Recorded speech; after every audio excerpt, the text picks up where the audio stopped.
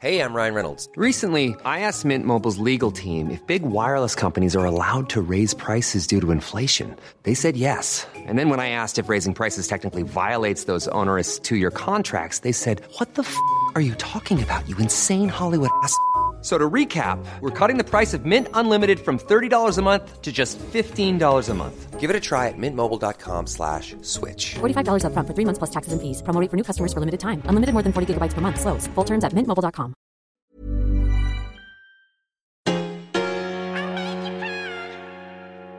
I love your podcast. This is gold. This is where it's at.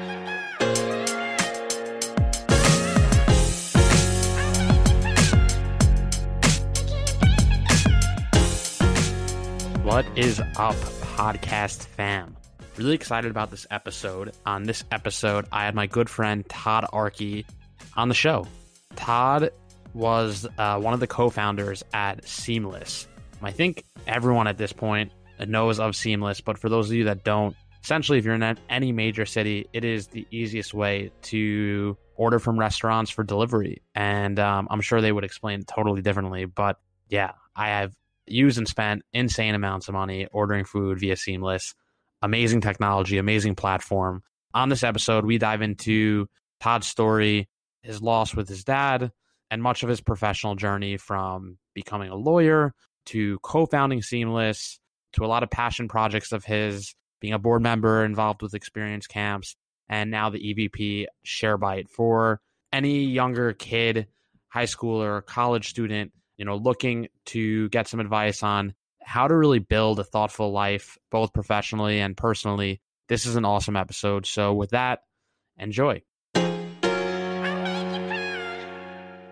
Thanks for coming on the show. So pumped to have you on. I know you listened to a few episodes now. I started this podcast really because I wanted to create a platform to inspire people, wanted to create this platform to be a beacon of hope for people facing tough times and ultimately help people know that life's filled with adversity, but they can overcome and build a life that they love. And typically I like to kick these off by asking my guests to share a little bit about their story and hoping I can hand the baton to you to dive into a little bit about your loss and share a little bit about your story. Sure. Happy to be on with you, Sir Danny. So I was born in Miami, where I grew up through high school. My father died when I was 12 years old, and it's obviously a unbelievably impactful loss in our life. I had still have a really strong mom who really helped me and the rest of the family sort of manage that process and sort of deal with things as they came. I think it may sound strange, but sort of other than that incredibly major event in my life and impact on my life, like I was very fortunate in a lot of other ways. My family was stable financially, and I sort of didn't want for a lot as a kid. And I was raised sort of, I think, the right way with the right morals and values and things like that. Academically, things went well for me, and I had a lot of really good friends, and I just had a lot of positive things in my life to help counterbalance this like major disruption in my life and loss in my life. I ended up going to college, University of Michigan, as you well know, because you've seen me wear lots of different Michigan paraphernalia. Yeah. And I had an amazing college experience. Some of my best friends to this day are friends I made on my freshman year hall at Michigan. And after graduating Michigan, I was a history major. I went to law school in New York at NYU, made some other really, really close friends there, and ended up after law school working as an attorney for a brief period in Washington, D.C. And then a couple of my close friends from law school had an idea for a business. At the time it was called Seamless Web, which is an online food ordering service with a corporate focus, selling into banks, hedge funds, law firms, and the like. They convinced me after a few conversations to quit my job as a lawyer in DC and move back to New York and do that with them. And I did that, and I was there for 10 years. And ever since that experience, we ended up selling the business, and I stayed for a couple of years after that. So after 10 total years, I left that business and have been very active as an advisor, investor in early stage businesses, and in a few cases gone in as an operator to help young businesses that I had invested in or my friends had invested in to help them grow in the early stages. Yeah, awesome. Well, appreciate all the background and context. Taking it back to when your dad died, you're 12 years old. I guess at that age, how did you deal with loss? I was 12 and I didn't really know how to deal with loss. My mom, again, was a really strong person in our life, and she believes very much in therapy. And so I went to a number of different therapists. I really didn't find one that I kind of gelled with, that I felt super comfortable with, which was disappointing for her and for me. But I really went and stuck with it for a long time because I knew how important it was for her and for her peace of mind. But other than that, I kind of just went about my business. I think, having met a lot of people along the way, and obviously both of us are super involved with experience camps, which I'm sure we'll talk about, but met a lot of people who experience loss at an early age. Whether you know it or not, you're kind of presented with two paths. You can kind of go the rebellious path and the world is against me type path, and which is understandable, but can also be very destructive. Or you can kind of make a different choice and try to do right by yourself, if you will. And, fortunately, because I had the support that others may not be as fortunate to have, and because of just sort of how I dealt with the experience, I ended up I never veered too far from the path. I would maybe make the argument that I should have gone through a little bit more of a rebellious period. I never had like a very rebellious period in my life. I think I maybe would have benefited in some ways from having a little bit of that, but I stayed pretty straight and narrow through the process. I wasn't someone who liked to talk about my dad very much and my loss. And, I really didn't choose to, even up to even when I was an adult or in college, I usually had to become very close with someone, either as a girlfriend or a friend, before I sort of go into my whole story and my dad's death and circumstances around his death and sort of the impact on our family, which was not just my immediate family, obviously. But then I ended up getting involved with experience camps. And now I talk about it on a more than I ever would have imagined that I talk about it, because, I immediately tell people who are interested in learning about camps about my personal story. Even if I just give them a sentence or two, it's still a lot more than I used to talk about it. Would you say that you really started opening up or started sharing more after you got involved with experience camps? Absolutely, by like a factor of 10,000. Got it. So I've interviewed a lot of people now who've been involved with experience camps. So I'm sure most, if not everyone who listens to this, is probably sick of hearing experience camps, but you helped essentially get that off the ground. I know there's some backstory there, but you helped take the camp from originally the first year, 27 kids, to over 1,000 kids now. So I'm curious, what has that been like to see the organization grow from, just 27 kids? Like, I'm curious what that has felt like to see it go from something's just so small and you were just getting started to now what it is and what it will become. So the quick backstory is that my mom had gotten involved with an organization called Circle Camp, or Circle of Tapawingo is how they started. And it really was the fact that a camp that she had gone to as a kid growing up, a camp called Tapawingo in Maine, one of the alums decided they wanted to do something good for society and good for bereaved kids. And so they started a program a few years before we did an experience camp, really focused on young girls who had experienced the loss of a parent or a sibling. And my mom, because it was a camp that she used to go to, heard about it, and she started to volunteer every summer as a counselor and also as a donor, and just got very involved with that organization. And so the family really cheered her on in those efforts. I never went to one of those camps, but I certainly supported her involvement. And then a few years later, they were Circle of Tapawingo was hoping that a boys camp in the area in Maine would do something similar. And it took them a while to find a boys camp to do something similar, but the owners of Camp Manitou in Maine decided to do that very thing. And so they decided to start what we called Manitou Experience, but has since become Experience Camp. And so I heard about this. My mom called me and said, "You're never going to believe this, but we finally found a boys camp to do a similar program as the one that we do, and it's actually Camp Manitou."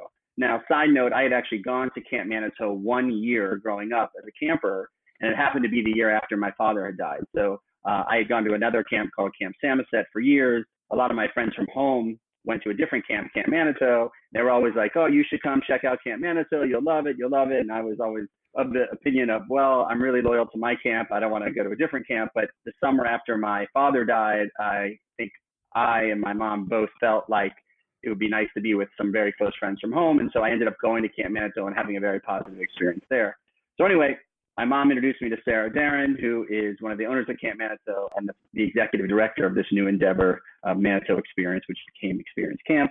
I called Sarah and said, "Hey, here's my name, here's my background. My mom has met you a couple times in the process, and I'd love to help out." And Sarah said, "Great, here's what we're going to do. You're going to be a volunteer. This is our first summer. We don't really know what we're doing, but it's going to be amazing. And we're all really excited, and so you're going to come and do this with us." And so I did.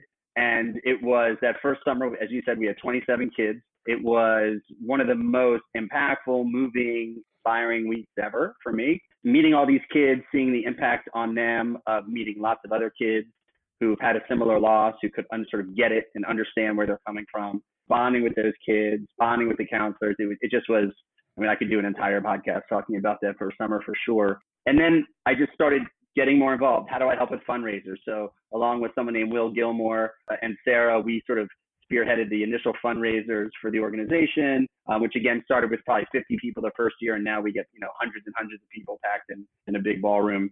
And so I got more and more involved. I came back every summer as a volunteer, which I thought was great. I got to see my kids, from year one, grow up a few years and be their counselor year after year. And then I was asked to join the board. And so I was on the board for a few years. Then I was elected to chair the board. So I did that for a couple of years. I still am on the board and still volunteer every summer for Experience Camp. So what's it been like? It's been, incredibly rewarding for me. It's something which I know you feel the same way because we've talked about it, but just I feel like I get so much out of it as far as the people that I've met along the way, the kids that have inspired me along the way. I love the startup world. I was involved in the startup world for 10 years with a business with friends of mine. I've been involved with lots of other early stage businesses. And I really like the energy that, the early stages of a business or nonprofit, all that energy that's swirling around. I love that. I love figuring things out when there's not a real playbook to work off of. Once things get kind of settled and known, I still can find joy in that, but it's not as much. My favorite year of college was my freshman year when I didn't know anything and everything was new and I showed up at the wrong building and felt stupid, but that was funny. And, I just loved experiencing things for the first time or the second time. And so with this organization, I got to do that thing that I like generally, but also it's such a meaningful organization. It does such important work. It does work that I would have benefited from greatly as a 12-year-old or 13-year-old.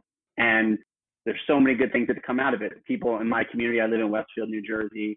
Tons of my friends have become huge supporters of the organization. One of my friends in Westfield, Evan Bloomberg, has become a volunteer and a board member alongside me in the organization and taken on a very active role. And so it's really galvanized all these different constituencies, friends of mine, people I've met in professional realms, people I've met growing up, and all has created sort of the connective tissue around this really amazing organization that's doing great work. So I'm thrilled to be part of it. Can't envision a scenario where I'm not an active participant, and I get to meet people like you as well. Yeah, and I think one of the things that I'm always amazed each summer are the kids, their bravery, and I think it's just a very inspiring week, spending the time with these kids, hearing their stories. I think one of the things that fascinated me from the first summer was just it didn't matter if you spoke with a 16-year-old, someone who was 30, 40, 50 at camp, or the 9-year-old or 10-year-old, you all sort of got it and were able to speak around death and understood what you all experienced. In some ways, obviously, grief is different for everyone and everyone's story is their own story, but you all share that underlying loss. And I think it's really a unique experience. Right. Absolutely. And not to disagree with anything you said, but just I do want to point out a number of the volunteers haven't experienced a major loss in their life, but they still come to volunteer because they believe in the program's mission and they want to be helpful. And I think, even the owners of, like Sarah, for instance, who's the executive director, she had not experienced the loss of a close family member, even when she decided to start this and be the executive director, which I don't know, something about that really, makes me feel even more strongly about how amazing it is what she's done. And so, yes, there is definitely a connection between the campers who all have lost someone, and there's a connection between the volunteers who've lost someone and speaking with the campers. But in addition, some of the best volunteers we have never had that experience, but they just want to be there for the kids you have. Yeah, absolutely. I'm always amazed at the people. I've recruited some people also have never experienced loss, and they ask, hey, I'm a little bit nervous about coming to camp. I didn't experience any significant loss in my life. Will I fit in, etc.? But I'm always really amazed and taken back by those people as well, because you are giving up a week of your life to go and volunteer. And it's always very moving to see those people come and volunteer and get so involved. Yeah, definitely. I would also want to give a shout out to my wife, Melanie, and my sister, Lisa, both of whom have been volunteers at Experience Camps as well, in addition to a lot of my friends who've been huge supporters of the organization. Ooh, yeah, absolutely. So I wanted to talk a little bit, I think it's interesting how, you also started the Shared Grief Project. Are you still doing that now, or? I am. Yeah.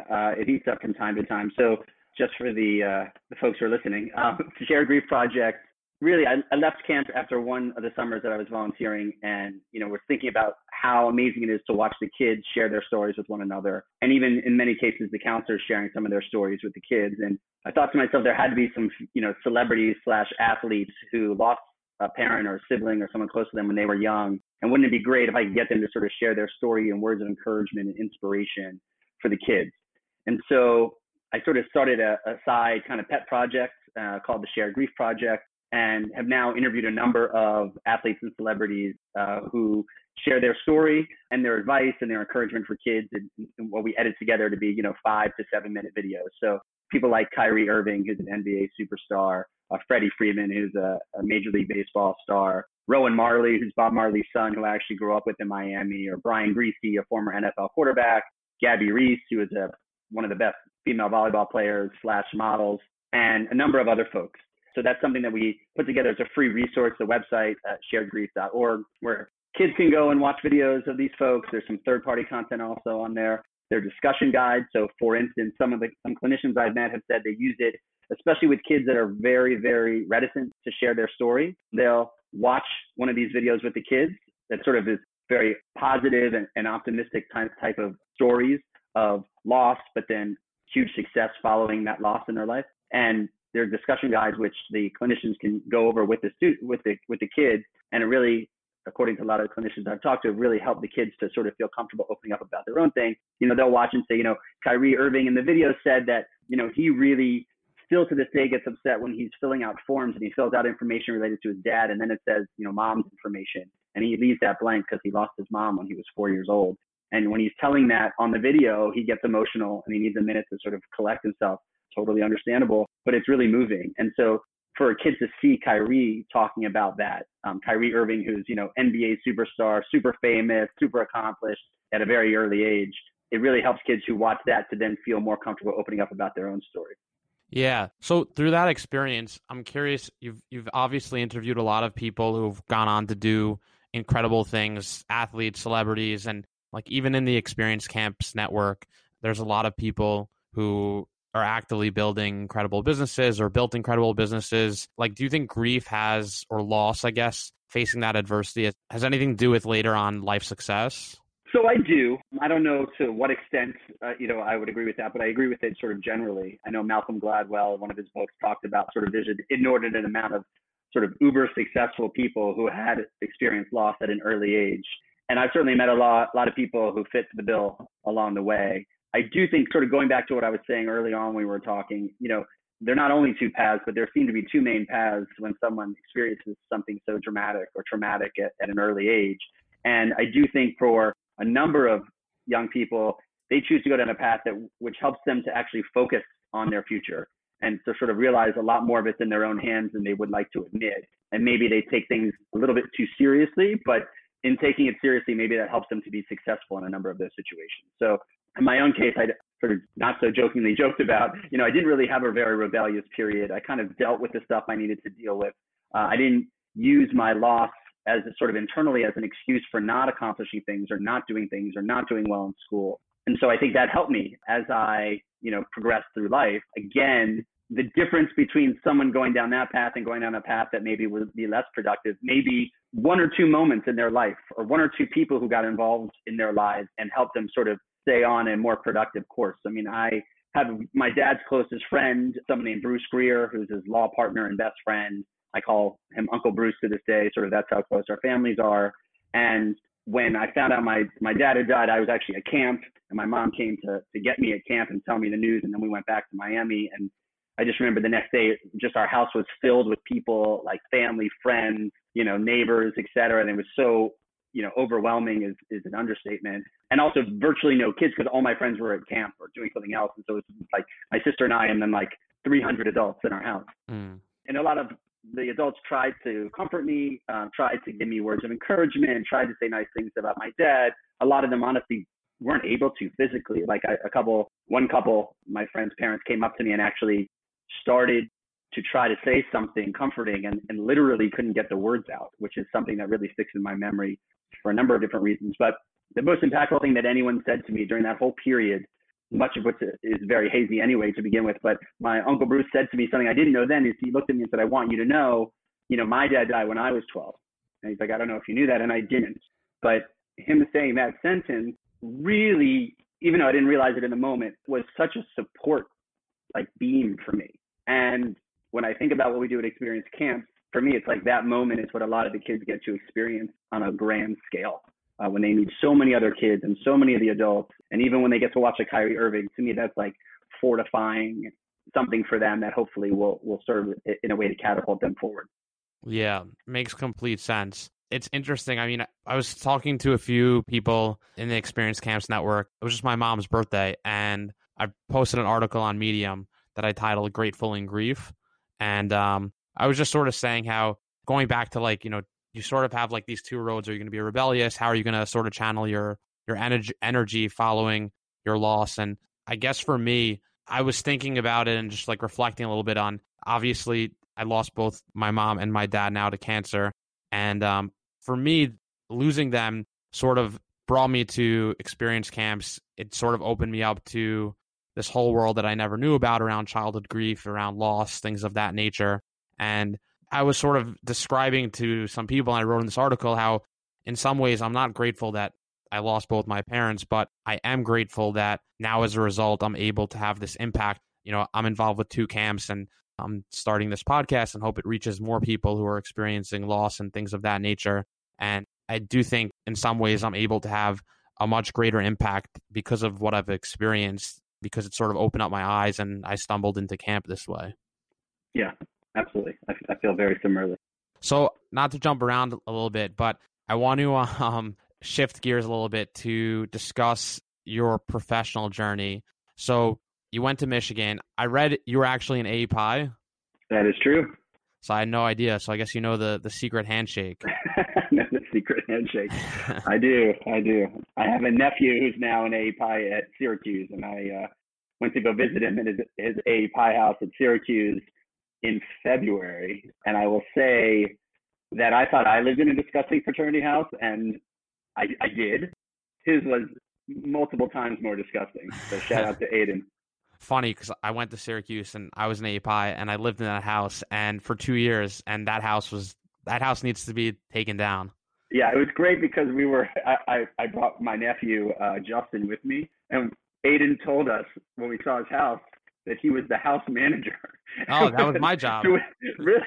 Yeah. That's amazing. I got to introduce you to. But our response was, what would the house look and smell like if not for you? How much worse could this house possibly be? And you're the house manager. It was really, really funny. I mean, I don't know if it's changed, but when I was there, if you were the house manager, it was the worst job, so you got the best room.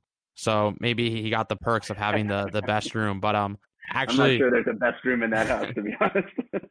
So I transferred there, and I moved into what was called the shit closet. And they called it that because before I moved in there, I transferred. I had no housing credits, so I got the worst room. And they essentially added this room, and they called it the shit closet because before me, what lived there were ducks. So they had ducks there for several semesters. And amazing. Yeah, it was disgusting.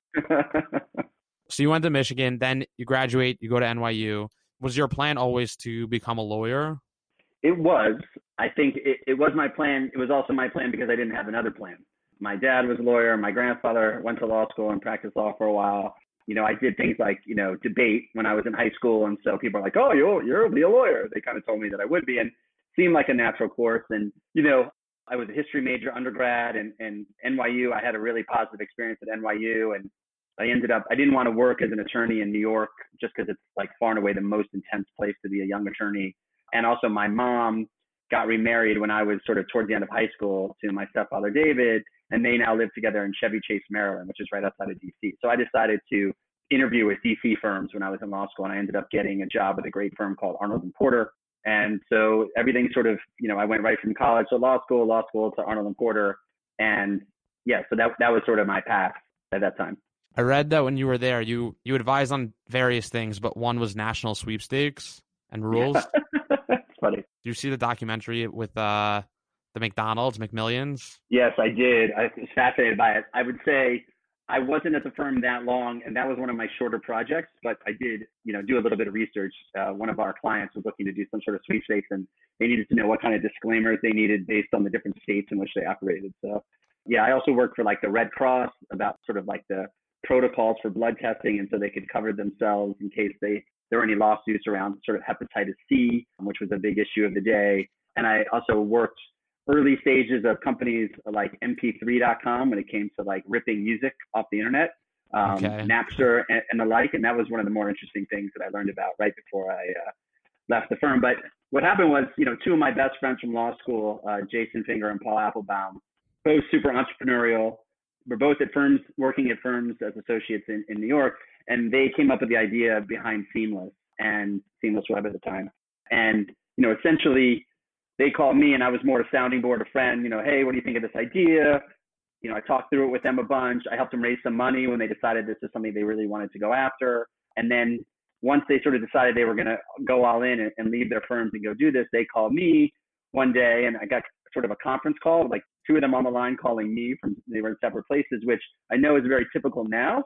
But at the time, it's the first time I ever had two of my friends call me in a conference call together. Like I was like, what's going on? Is everything okay?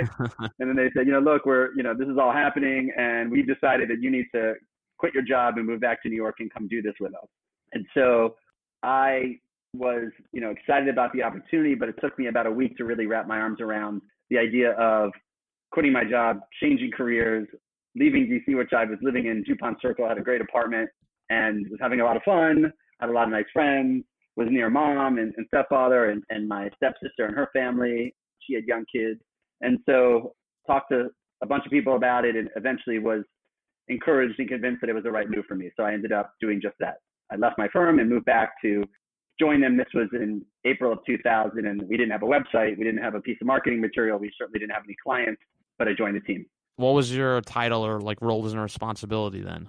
I was chief sales officer, and really my focus was building up the corporate clientele. So Seamless Web started as a corporate focused software. So we would go and sign up companies that ordered lots of food into the office. So think hedge funds, law firms, investment banks, and the like. So my team would go and sign the companies up. And then we had another team that signed up the restaurants and the caterers. And the idea was companies could order through this one website, from all the different restaurants and caterers in the area, and they would get one consolidated invoice with all the data they needed to input into their accounting system. That's sort of the very, very quick version of what we were focused on. Was it weird? So you went from a lawyer to essentially like biz dev sales. So how do you make that? That's like totally different transition. So how did you make that big change? So how did that come about? Yeah, I'd done some sales jobs in college. I was the guy who sold T-shirts for big parties that were coming out and sold different sort of party favors and things like that to sororities that had formals and things along those lines.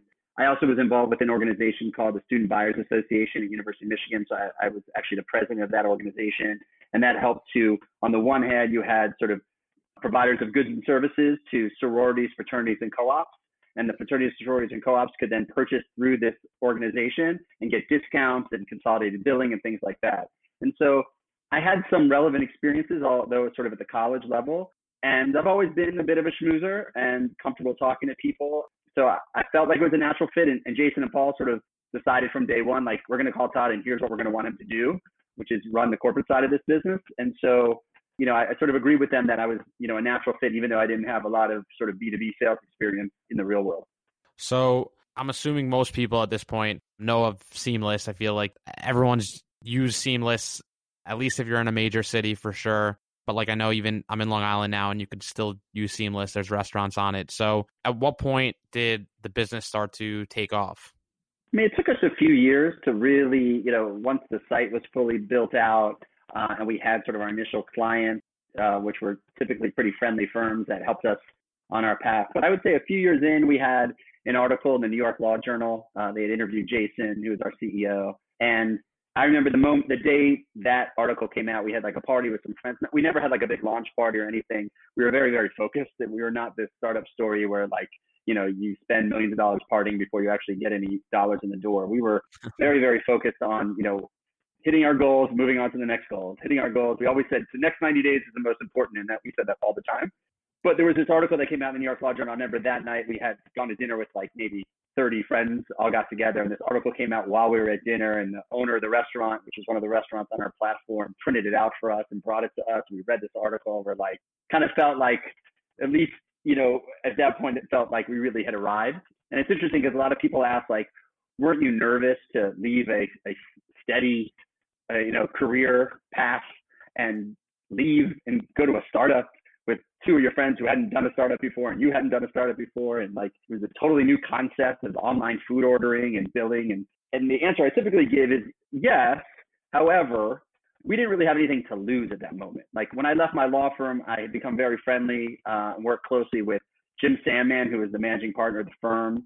And on my way out, he sort of said to me when I told him, he said, look, I hope this works out. Like, good luck. Sounds like an interesting idea. If it doesn't, the door's open for you. We'd love to, bring you back if there was an opportunity to do that. So that made me feel really comfortable. However, once you get to a startup like I did, and once you start to get some momentum, and once you feel like you've attained even an early amount of success, then you have something to lose. So it actually got much more nerve-wracking once we attained some success, because now if something goes off the rails, which certainly there are more than one opportunity for that to happen. If that ended up failing, you would have been like, oh, we had this great thing.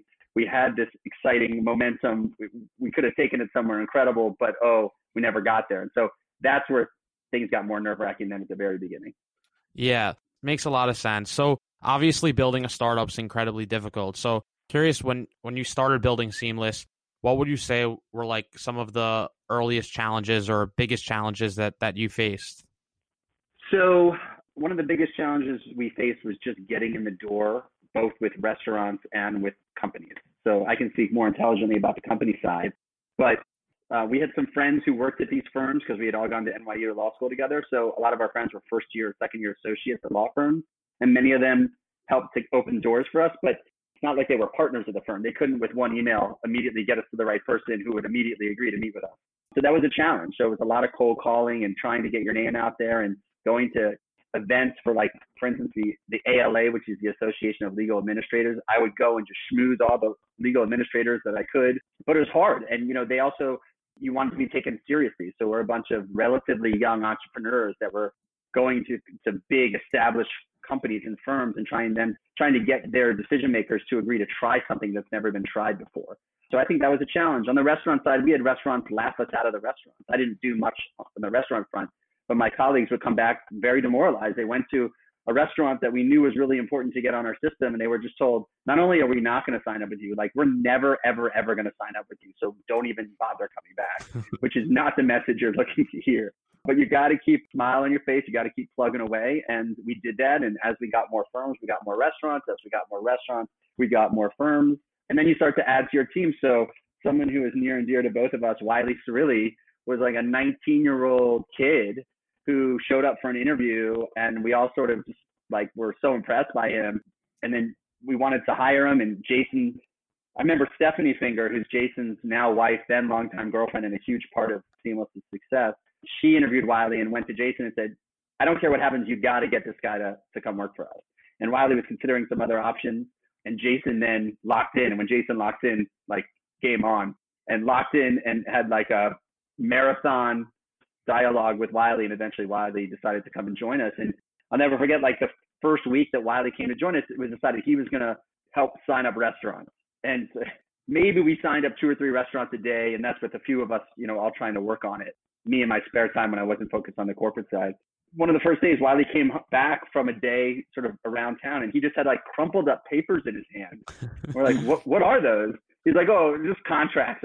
We're like, how many contracts did you sign? He's like, I signed 10 contracts.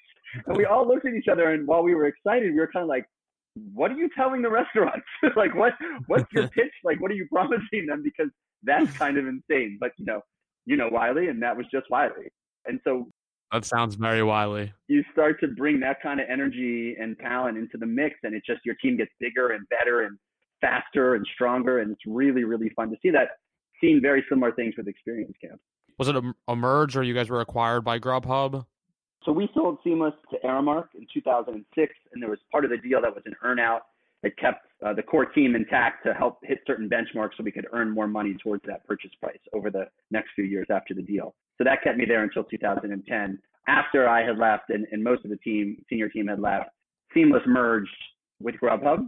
Important to note, Seamless was a significantly bigger business at the time, but the two companies merged. The number 3 player in the space was so far down the totem pole that it really made a ton of strategic sense for number 1 and number 2 to merge. And Seamless was very corporate focused, although we had a consumer application as well. Grubhub really started out as a pure consumer play. And so those companies merged and kept the Grubhub name most places, although, as you well know, in the New York area, it's still called Seamless. So what was that experience like? Like, you took this business and it was over the span of 10 years? I was there for 10 years, yeah. So what was it like seeing this go from nothing to, exiting the business ultimately? What was that experience like for you? Yeah, it was an incredibly fascinating, exciting experience that, I feel so fortunate to have had, and having done it with so many close friends, including people I started with that were some of my closest friends and are to this day, and some of the new folks that joined the mix who I became very close with. Yeah, it's, on the one hand, it's mind-blowing, right? Like, I remember there was a Saturday Night Live after the blackout one year in New York. There was a Saturday Night Live, in the opening skit, they mentioned Seamless. And you're just like, look, my wife and I looked at each other, we're like, that's kind of crazy. And to this day, I get in a subway car that's like wrapped in one big Seamless ad, and I kind of feel like I'm on like Being John Malkovich or some weird movie like that, where I'm like, what, the universe is speaking to me. But at the same time, to be honest, when people ask me, why are you leaving your law firm job to go do this? That sounds crazy. At the time, what I told them, not that I was overly prescient or anything, but I was like, look, people are getting more and more comfortable buying things online. Everyone orders their pictures online. Again, this is 2000. I think they're getting comfortable, and food seems like a real natural thing to do online. No one likes calling their local restaurant that's super busy and there are people screaming in the background. I'm trying to explain that here's exactly how my wife likes her salad and I need this on the side. And like, no one likes that. So it seems like a very natural thing that if I look out in the next 10 or 20 years, I would think everyone's going to order their food online. That only made sense to me at that point. And that's what I told people as to why I was sort of quitting my job, taking a huge pay cut, moving back to New York and doing this thing with my friends. And that really played out. So not to say I had no doubts along the path till today, but it did sort of, in the most simplistic way, make sense to me that logically this is a business that was going to work if executed properly, which is no small if, but important. Yeah, execution's obviously so critical to being successful. Seamless is obviously such an iconic brand, I feel. You can't go to a major city without, obviously, if you live there, you're ordering food online at this point. What does it feel like to have built a brand or a company that carries that name? I think, it's great. And it's opened a lot of doors for Jason, Paul, Stephanie, myself, Wiley, a host of us, which is really cool. It's like, if you're in like the NBA and you're part of like the San Antonio Spurs, if you're on the coaching staff, then other teams want you to join their coaching staff because you get to bring with you all the experience and lessons learned being part of a successful organization. Somewhere with like the Patriots is another example. So I've gotten to benefit from the fact that people know how involved I was with that organization and want me to be an advisor for their company. Or Jason, Paul, and I invest in a ton of companies together. And, it's really been a springboard into a lot of different things. It's also let us, the three of us have all been very involved with a company called Slice. We got connected by Wiley, actually. And Slice is a company that is really helping small chain and independent pizzerias compete effectively against what I would call big pizza, or what they call big pizza and I call big pizza, Domino's, Papa John's, Pizza Hut, by having tens of thousands of smaller players banded together and using upgraded technology and marketing and purchasing power and things like that. And so we only got involved with that company because we had been involved with Seamless early on. Similarly, as you know, I'm now working with a company called ShareBite. While the business we built at Seamless on the corporate side was innovative and new and quite successful in getting market share, there's been really no other companies that have gone after that sector, the corporate food ordering sector. And quite honestly, ever since the merger between Seamless and Grubhub, that combined entity has focused much, much, much less on the enterprise clients and almost exclusively been focused on the direct-to-consumer business, the sort of the people at home. And so there's an opportunity for a strong competitor to come into the corporate space. And so this company, ShareBite, that I got introduced to is doing just that. We've got a strong social mission, which is for every order that's placed on the platform, meals are donated to help combat childhood hunger. And so I've joined that company as the head of business development and working very closely with them. And what we're actually doing is going to a lot of the biggest and largest ordering clients that have been using Seamless for many years, many of which I signed up personally or someone on my team signed up, and we're getting them to switch off of the Seamless/ScrubHub platform and onto the ShareBuy platform. Got it. That's awesome. Yeah, it seems like you've stayed in that, for the most part, stayed in a similar path as it relates to that food ordering delivery business for much of your career. So you're obviously an extremely accomplished entrepreneur, founder, investor, and I think we can pretty much agree that there's a lot of young, hungry college students, high school students who will listen to this and say, I want to be just like Todd Arky. What advice would you give someone who's just finishing up college, about to head into the real world? And I guess also, what advice do you think they should ignore? So I think my biggest piece of advice is not to be intimidated by others. There are a lot of successful venture capitalists, successful entrepreneurs, but in large part, people don't really know what they're talking about. That's people on Wall Street, that's people in startup community. And I don't say that in an obnoxious way. I really say that in a way to encourage people that they are just as likely as anyone else to start a successful business. And so if they have a good idea, if they have folks that they want to work with, they should, assuming sort of they can check all the other boxes that they would want to check to feel comfortable doing it. It's sort of like, instead of like, if not me, if not them, then who?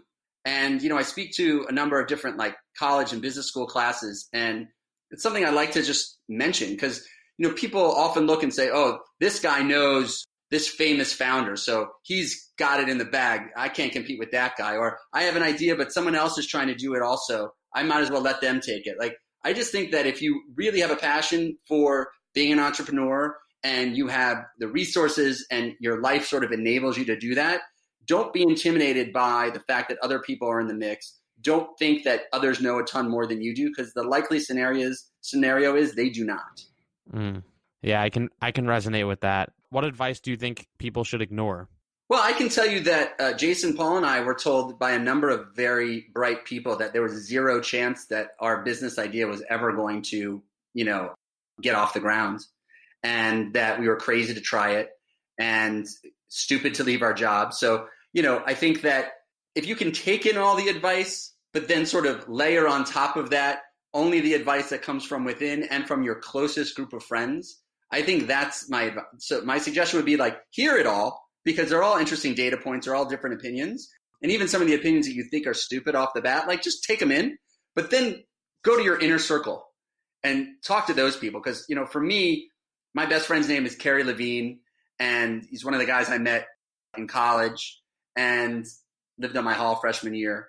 And when I was deciding, when Jason and Paul called me and said, we want you to come back to New York and do this with us, I was deciding whether I was going to do that or not. I remember I called Kerry, and Kerry, who I must tell you is not one to give out the compliments all that quickly. He said to me, he's like, look, if you, Paul, and Jason can't make something like this work, I don't know anyone who could. He's like, I think you guys would be an amazing team. And that really helped move me sort of off the fence and into the category of let's do this. And not only because I agreed with him, that we could be a good team, but I also just really trusted him to give me the advice that was the real advice, not the advice that he thought that I just wanted to hear. That makes sense. What about for like people just coming out of school? It's like a weird time to be applying for jobs, obviously. I'm curious if you have any advice around that. I do. Yeah, I mean, I certainly feel for folks who are going to deal with the much different job market that they were anticipating, and rightfully so anticipating. But, I do think that periods of disruption in the business community tend to open up a ton of opportunity. So if you look, like Seamless was started in 2000, right as the sort of tech bubble was bursting. A number of very well thought of companies and highly successful companies started right around the time of the financial crisis. So their disruption and the chaos that ensues does create a need for people to be entrepreneurial, to be creative. And so to the extent we're talking to recent grads or soon to be recent grads who want to be entrepreneurs, even though it doesn't feel great coming out to this type of job market, they should know that these are the times when a lot of great companies are built. And so, I think that I would just, tell them that as a way to encourage them to sort of follow the path of entrepreneurialism. I have like a few more rapid fire questions that I just wanted to ask. We spoke a lot around the success of Seamless and your successes around business. What would you say has been your biggest failure and your biggest lesson from that? So my biggest failure has been post Seamless days. I was really looking for a company to get involved with and really roll up my sleeves. And I didn't think that I wanted to be a CEO. In fact, a number of opportunities would come my way to take over as CEO of certain companies, and I passed. I just didn't think that was playing to my greatest strength. It's not that I didn't think I could do it and be like, I could be, let's call it good at it. I didn't think it played to my greatest strengths. And even though I was involved in a lot of things at Seamless and the senior team really made a lot of decisions together, we had a very clear leader and CEO in Jason Finger. And, the buck stopped with him, and he was the final decision maker on major things. And so I was very comfortable with that setup.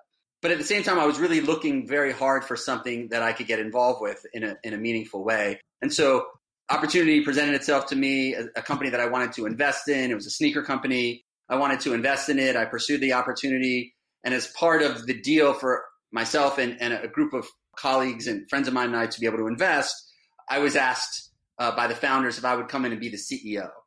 And I didn't think that I wanted to do it, but I spoke to some friends and got some encouragement and was challenged to sort of challenge myself and say, like, was it that I didn't want to do it? I didn't think I should do it. I didn't think I could do it. Like, what was the deal? And eventually I decided to take on the role of CEO of that company. That company did not succeed for a number of different reasons. But I think my decision at that point to take on the role of a CEO when I really deep down didn't feel like that was the right role for me was a failing but a great learning for me at the same time. I'm curious, do you think most companies fail because of execution? I think you can't succeed unless you have good execution, but you can fail for a lot of different reasons. That makes sense. Oh, and I guess my last question, obviously this podcast, as I mentioned at the beginning, really we cover a wide range of topics, but from facing adversity, overcoming it, living through it, and ultimately building a life you love. So with that being said, what would be your parting wisdom to someone if they asked you, how do you build a life that you love? I know it's sort of a very broad question, but curious what would be your advice there to your younger self? How do you build a life that you love? This might go in the Moto category of master of the obvious, but I think the best advice I could give to my younger self is surround yourself with good people. I have had the pleasure of making super close friends growing up in Miami, when I was in college, when I was in law school, I live in Westfield, New Jersey. I have some really good friends here. I've had the pleasure of working with some of my closest friends. I now have the pleasure of volunteering in an organization that I care about with tons of incredible people. And I married a wonderful human being. And, I think as a result, no matter what comes, if I'm having a crappy day, if something doesn't go great in a business context, I have all these different people that I can lean on, rely on, give a call to, ask for advice, knowing I'm going to get real advice, even if it's not what I want to hear.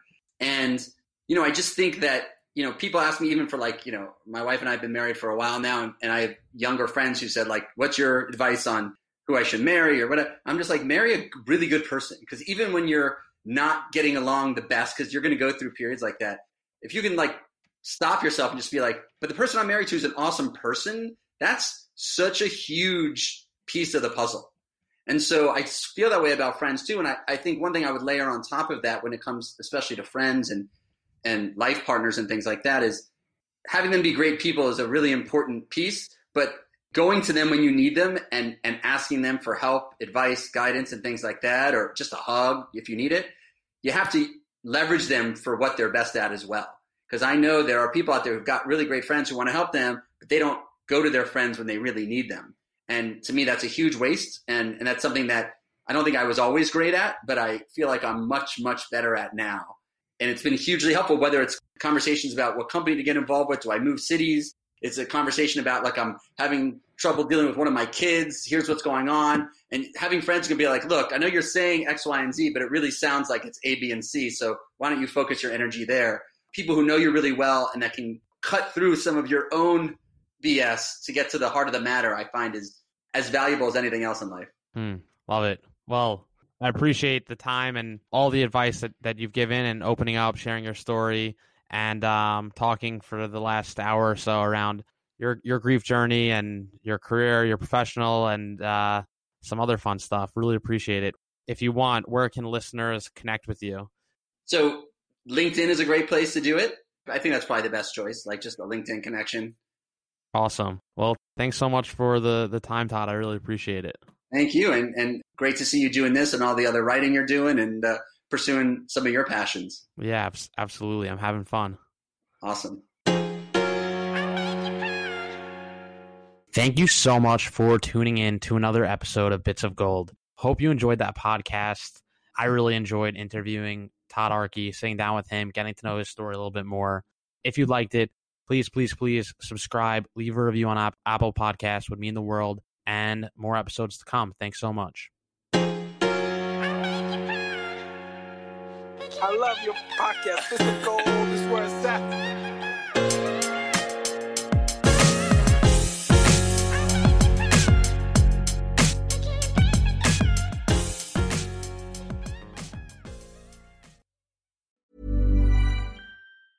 Ever catch yourself eating the same flavorless dinner 3 days in a row? Dreaming of something better? Well, HelloFresh is your guilt-free dream come true, baby. It's me, Keke Palmer. Let's wake up those taste buds with hot, juicy pecan-crusted chicken or garlic butter shrimp scampi. Hello Fresh. Stop dreaming of all the delicious possibilities and dig in at HelloFresh.com. Let's get this dinner party started.